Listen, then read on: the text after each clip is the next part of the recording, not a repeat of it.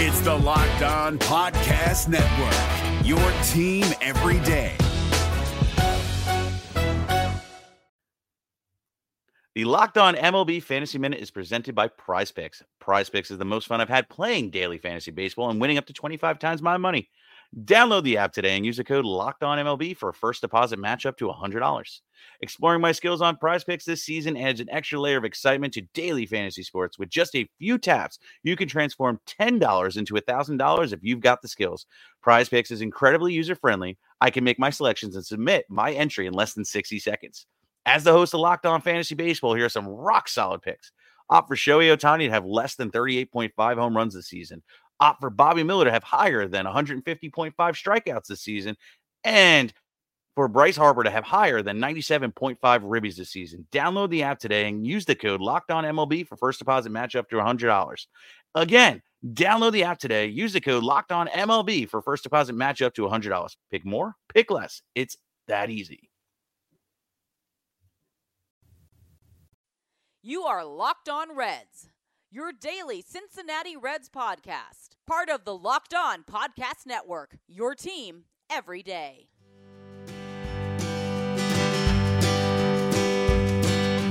Welcome into your daily source for the Cincinnati Reds throughout the offseason. This is the Locked On Reds podcast, and I'm your host, Jeff Carr.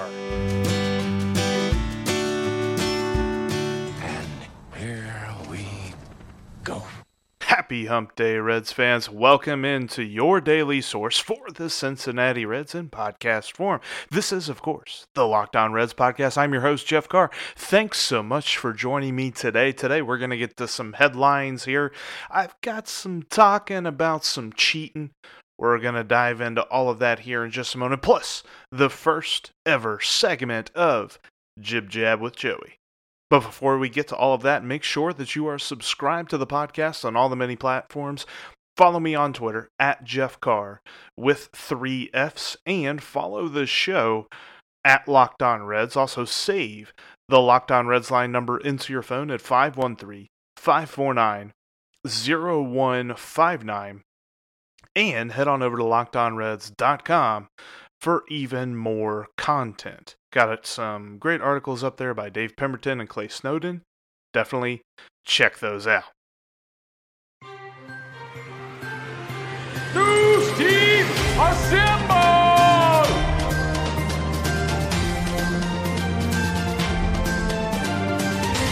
So just a few headlines today. One that I missed yesterday, the Reds have signed to a minor league contract with invite to spring training Matt Davidson. Davidson recently played with the Chicago White Sox. He is kind of a two-way threat. He's not necessarily the kind of reliever that we're looking for Michael Lorenzen to be by any stretch of the imagination, but he does have pop with a bat, and he can pitch as well. Might see him pitching probably later on in the season whenever the bullpen is starting to, need a little bit of a break. But he's a two-way player, an interesting signing there. We'll have a episode later on here, closer to spring training, looking at the non-roster invitees and what they might bring to the table. Also, the Reds have announced the Winter Caravan lineups for all 4 directions, if you will, all 4 different tours. The North group is highlighted by new acquisition Mike Moustakas.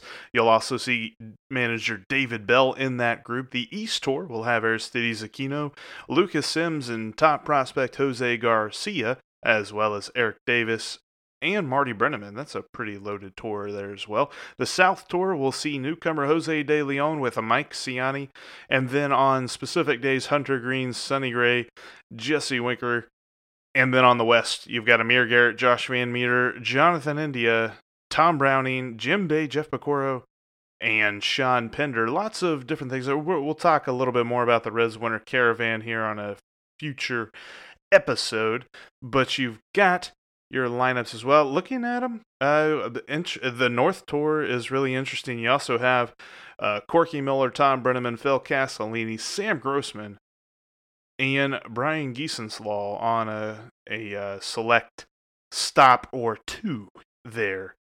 on the North Tour. The East Tour sounds pretty loaded, too, when you add in Nick Krall joins Marty, Eric Davis, Jose Garcia, Aquino, and Sims.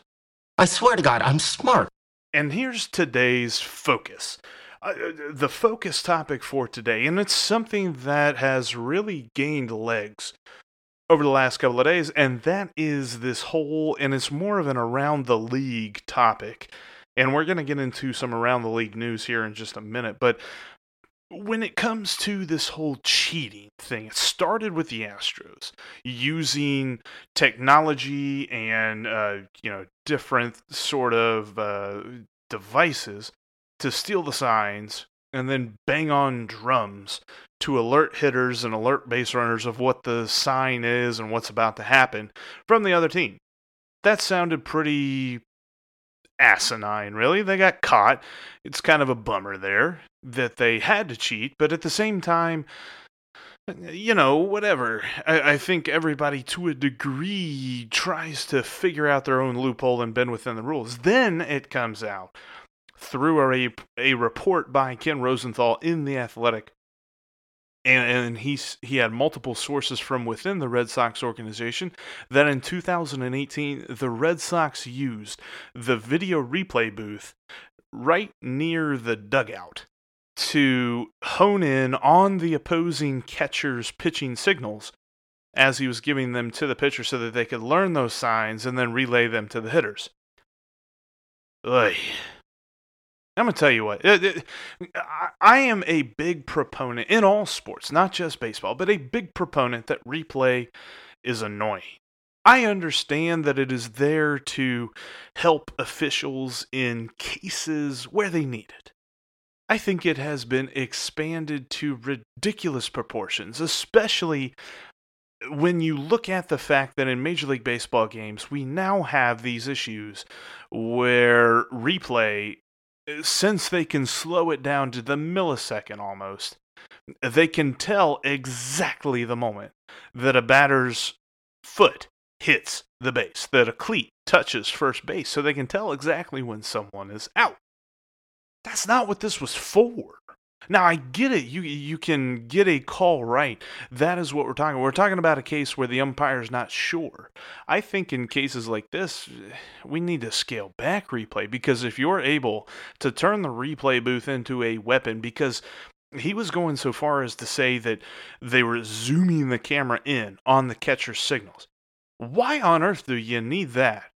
Why do the teams get the ability to control the camera? They should just see the camera angle that the television shows, and they don't, not zoom in or anything like that. Or maybe even have dedicated cameras on each base and not necessarily a vantage point that you can see signs. Listen, I understand. Stealing signs has been a part of baseball forever. Kind of a throwback here. When I played in high school, Lord knows there's a reason I'm talking to here on this podcast and not actually on the field playing. I wasn't very good. If you look at scouting ratings and they go on a system from 20 to 80, I'd say my bat, hit for average was probably about a 25. Hit for power was about a 30. Those are probably too high. Really, the only thing worth a snuff, the only thing I was really good at in high school was I could steal a sign, man. I even got my coach into a very loud shouting match with an opposing coach in one game. It was an interesting one, and we had to scale back how overt we were at figuring out their signs. But at the same token, once we got caught, we knew how to fix it. The Red Sox got caught a couple of years ago, and they got, quote unquote, punished. Then they figured out how to fix it with this replay room thing. And there's other articles out there talking that, they're going to try some new communication methods, use some new technology between pitchers and catchers so that they could get the pitch signal to the pitcher from the catcher without someone being able to steal that sign. Do they not understand that people know how to hack just about anything? I don't know. We're getting into way craziness here, and I joked about it on Twitter. I just, if it's a thing where it's an earpiece between the catcher and the pitcher where you can just, hey, give me a fastball, or, whatever the code word would be.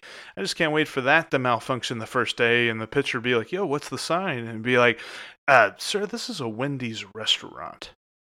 Yeah, I don't know. I think we're going a little crazy here.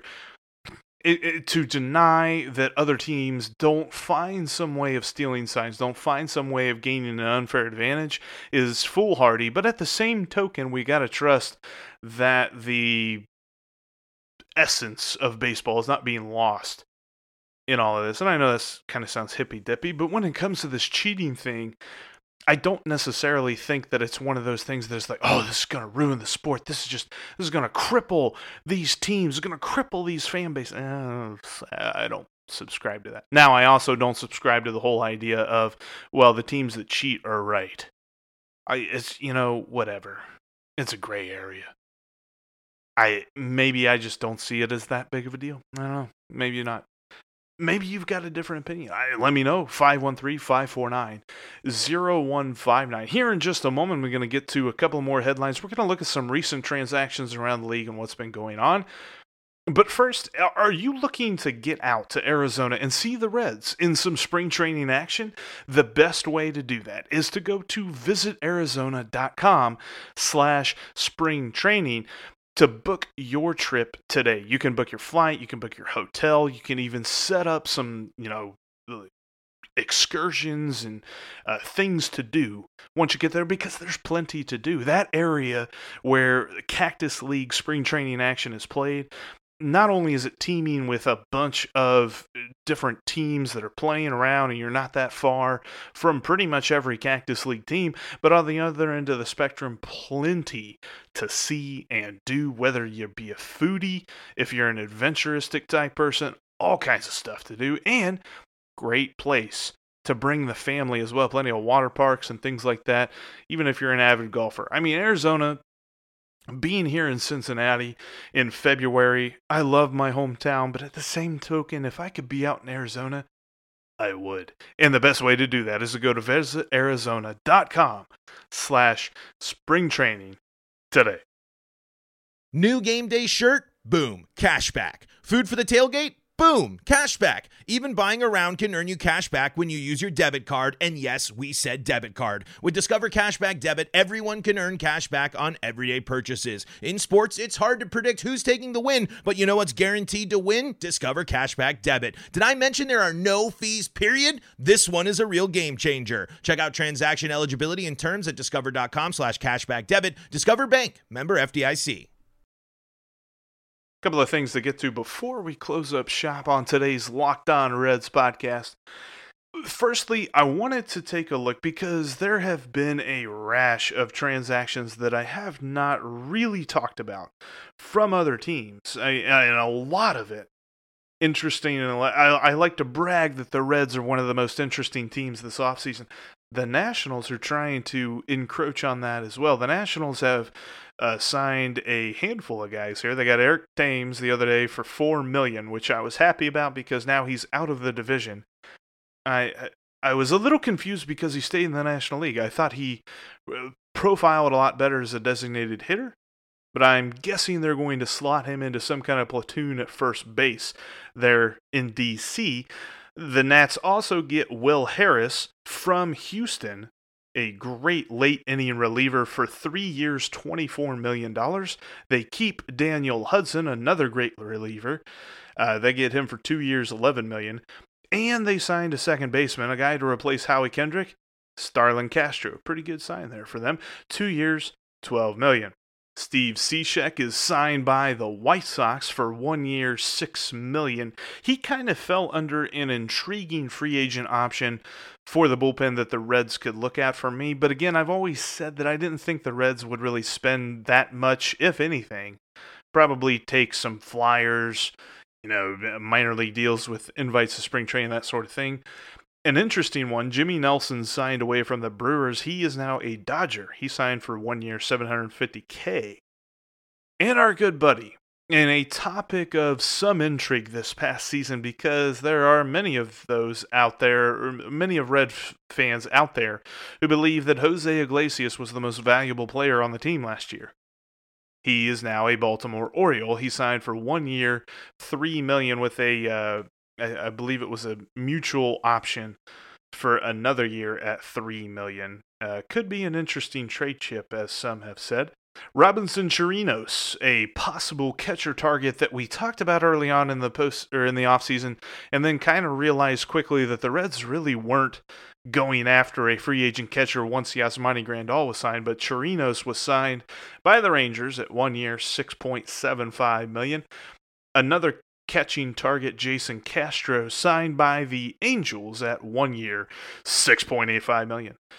And then lastly, a name that many have talked about as a possible fit for the Reds in the outfield, a name that some thought would be a cost-effective outfield bat. Those of you who believed he was cost-effective, you'd probably be right, because the deal that he just signed wasn't all that bad. I am, of course, talking about Corey Dickerson, who just signed with the Miami Marlins for 2 years, $17.5 million. And it's interesting to note, because a deal like that does make you wonder how in the Reds really were, because they overpaid, by some estimations, for Mike Moustakas. And when you're at the point that the Reds are at, overpaying to get wins is not that big a deal, because we're looking for the postseason. I don't care what it costs. If they're overpaying for guys, then why does Corey Dickerson sign a pretty, I hate to use the word cheap, but it kind of looks like a cheap deal? Maybe the Reds weren't that into him, as they say. They weren't that into him. That's what I think. Interestingly enough, former Red, maybe an obscure former Red, Austin Bryce, was DFA'd by the Marlins to make room for Corey Dickerson on the roster. So that's a bunch of moves that was going down. Really, the biggest free agent left that everybody's talking about is Josh Donaldson. Everybody's thinking the Nats are still trying to go after him because they lost Rendon to the Angels. Be interesting to see how that falls. And of course, we're still waiting.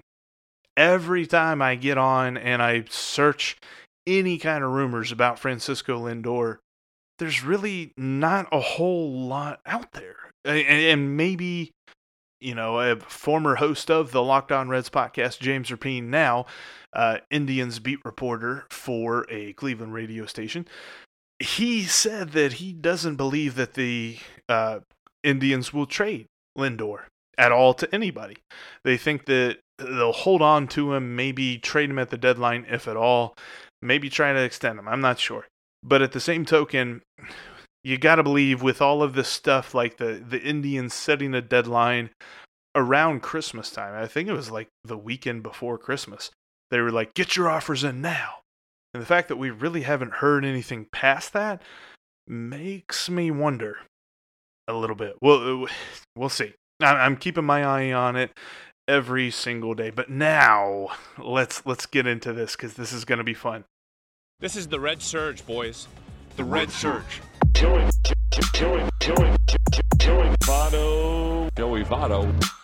Joey Votto. Joey Votto. Joey Votto. Votto. Joey Votto. Joey Votto is delivered, making V for victory. I'm a little biased. I put that together just today. Well, okay, not today, just yesterday. I'm really happy about that drop. I hope you are too. That's going to be the drop that we use, at least here for a little bit, whenever I do a segment of the season ticket holder chat that Jim Day and Joey Votto had at Reds Fest. I hope you enjoy it. We're going to do some little segment. Today, Joey's talking about some favorite former teammates of his, and I like the bit that he had here at the end. But first, we'll talk about a couple of guys that he mentioned at the start. Scott Rowland was a great teammate, and I learned a lot from him. There's a style of play that I admire and respect and try to emulate now. I play with Jay Bruce, who is my peer. We came up roughly at around the same time, and he was a very consistent, successful player that I liked competing with. I know that he is currently on the Hall of Fame ballot for this year. It'd be really cool to see Scott Rowland make it into the Hall of Fame. If I had a vote, I'm not so sure, at least probably not the first year that I would vote for him. I don't know. I've seen some folks are voting for him, which I find that encouraging. He had a really good career, and it'd be nice to see a former Red make it into the Hall of Fame. I also wonder what jersey he would wear if he made it. But I mean, come on, I really could not be less surprised that he picked those two guys, at least to start. Rowland, by all accounts, was the leader in that clubhouse back then, and I can see that Joey kind of took some quiet leadership qualities from his time with Scott Rowland, as many do attest him to being a big personality in that locker room. Also, raise your hand if you're surprised that he picked Jay Bruce. I'm not. I mean, 2010, Joey Votto MVP, Jay Bruce walks it off to win the division for the Reds. That kind of thing would just galvanize teammates, I would think. I mean, I've never been in that situation myself. And like I mentioned earlier, I never even sniffed an MVP in high school, let alone hit a home run. But yeah, anyway, this next part, I really like what he said in this next part, because I feel like this guy, kind of like he could, whatever, I'll let him say it. Who didn't get a lot of credit, and I felt like it was a little bit unfair, was Brandon Phillips. He and I played side by side together for a long time, and Brandon had a little bit of I think he had a public persona that people looked at him as, perhaps some flash, but he played every day. And I watched him play through a lot of different injuries that may have caused other players to hit the pause button. He worked every single day. He was as routine-oriented and as steadfast with his work every day. He took a great deal of pride in wearing the Cincinnati Reds uniform, and he had a general love and fondness for the city, the uniform, and being a part of the team. And getting to play next to him, I learned a great deal, and I felt a great deal of respect for him. And he was just, I thought he was a very professional player that wanted to be. To me, when I think of a Cincinnati Red, I really do think of Brandon Phillips. That is high praise coming from a dude who's going to go down as one of the best Reds to ever put on a uniform, and that being Joey Votto. But the fact that he thinks back on Brandon Phillips as one of his favorite teammates, and when he thinks about the quintessential Red, Brandon Phillips is the first guy that comes to mind. I know we like to make fun because, he made a big deal out of Scooter Gennett wearing the number 4, and now some of us fans like to just kind of joke about the idea that if a new guy comes in and wears the number 4, like, oh no, I wonder if they asked BP. But in all seriousness, I loved Brandon Phillips whenever he was here. And I know, toward the end, whenever it was time for him to move on, time for the Reds to move on, that was kind of one of those hard things where it's like, all right, obviously, they've got to get a new second baseman rolling in here.